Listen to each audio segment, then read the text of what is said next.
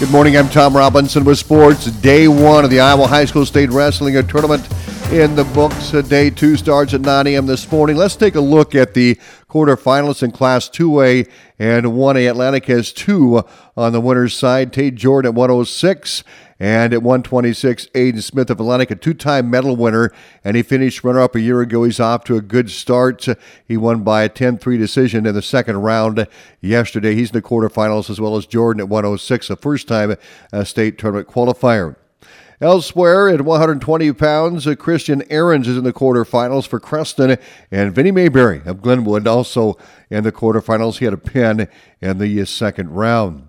Elsewhere at 132, Matt Beam of Glenwood in the quarterfinals. Dominic Posley of Clarinda in the quarterfinals. He advanced by a fall in 15 seconds.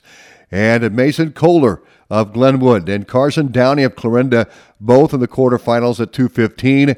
And Trent Patton of Glenwood in the quarterfinals at 2:85. Max Chapman of Creston in the quarters at 2:85. Evan Sorensen of Atlantic won by a fall in 3:35 in a consolation match, then lost by a fall in 2:42. Now looking at Class 1A quarterfinalists at 106, Crosby Yoder of Logan Magnolia still alive on the winner's side. At 113, Dallas Canoyer Earlham, he's alive on the winner's side as well. Tegan Slaybaugh of ACGC's in the quarterfinals at 120 pounds. Carson Thompson Underwood in the quarterfinals at 132, and Blake Allen of Underwood advanced to the quarterfinals at 138. Also 144, Corbin Rice of Logan Magnolia in the quarterfinals. At 150, Taven Moore Riverside in the quarterfinals. Jacob McCargill of Shenandoah, he won by decision 4-2 to stay alive in the quarterfinals. And Danny Kinsella of Trainer alive in the quarterfinals at 150. At 157, Caden Baxter of HSTW, Will Buckhold of Underwood, and Owen Laughlin of Shenandoah all advanced to the quarterfinals here today. At 165 pounds, Ryan Stiles of Earlham advances to the quarterfinals, along with Maddox Nelson of Underwood, also in Class 1A. At 175, Jaden Dickerson of Shenandoah in the quarterfinal round. Shenandoah had a good day yesterday. At 190, Tate Hafner of Southwest Valley is in the quarterfinals. And at 215, Ashton Honnold of Nottoway Valley advances to the winner's side. And at 285, Peyton Jacoby of ACGC is in the quarters. And Trent Warner of Nottoway Valley also in the quarterfinals. You also have a number of wrestlers that are still alive on that backside. Austin West will keep you updated with reports on KSOM and KS95 throughout the day today, again tomorrow, and on Saturday. Well, Cherokee Washington defended their home court last night in a Class 3A Region 7 semifinal girls basketball game at Cherokee. Freshman guard Addie Wolfswinkel led the Braves with 13 points, and Addie Pickett finished in double figures with 11. Deidre Doden, the Braves 6'1 freshman post player, 9 points. Lainey Wolfswinkel, 8. Harper Benson, 7. Caden Volkert, 6. And Cassie Leeds, 1. Sophomore Zoe Kirchhoff led the Trojans with 15 points, including 8 for 8 from the free throw line. McKenna Schrader and Peyton Harder scored 9 points each. Lila Wiederstein pitched in 7. Peyton McLaren, 2. And Claire Pellet and Avery Knuth scored 1 point each. The Braves jumped out to a 4-0 lead early and extended to 8-3, but the Trojans outscored the home team 7-4 down the stretch, led by Schrader's 3-point basket. Cherokee Washington bolted out to a 7-2 run in the second quarter for a 19-14 lead, but countered with a 9-2 and tied the game at 21-21. This time, the Braves answered with a 5-0 run to finish the half, leading 26-21, in what was becoming a defensive battle with each team forcing turnovers. The third quarter was similar to the first half, with both teams playing intense defense, making it difficult for either team to score. There were several steals throughout the quarter. After a tough battle, the Trojans outscored the Braves 10-9, closing the gap to 35-31 at the end of the third quarter. Now, the separation between the two teams came in the final quarter, when the Trojans went on a 5-0 run and took a 36-35 lead. However, Cherokee's backup guard, Addie Pickett, and Caden Volkert made 3-point shots, and the Braves pulled away, outscoring the Trojans 20-13, ultimately winning the game 55-44. Atlantic head coach Dan Vargas is proud of his team's effort. Yeah, we were with them the whole game. The score definitely did not represent the way that game was played. Credit to them, they made plays in the fourth quarter, just like last time. We were up here right there with them. Unfortunately, they made some plays, and we weren't able to match them at the end. But we were there with them the whole way, and they hit shots at the end to seal it. Heck of a battle by our girls. And the Trojans basketball program says goodbye to seniors Claire Pellett, Avery Knuth, and Keely Peterson. I appreciate all of them, and they all had different roles in the program. Obviously, Claire became a starter for us this year, and every year her role has grown just a little bit more and more. And her leadership has been tremendous on and off the court, so that's big. AJ Knuth, same thing. She's a kid who her minutes weren't high. Love her to death, and she came every single day and brought it. Great attitude.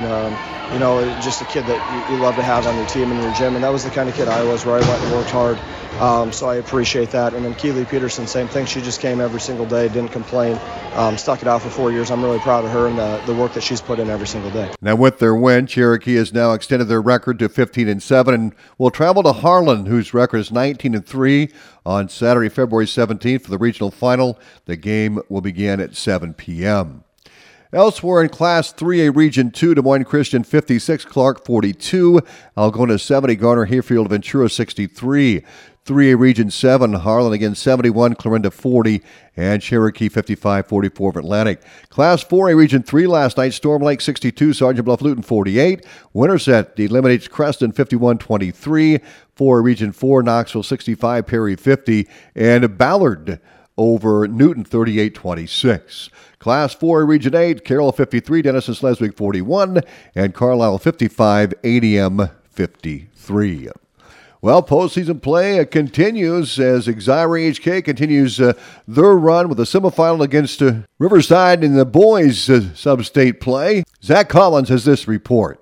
Exira EHK just continues to see success as they finish in the second round in the Rolling Valley Conference, right behind Woodbine, issuing the Tigers their only 2 losses of the regular season.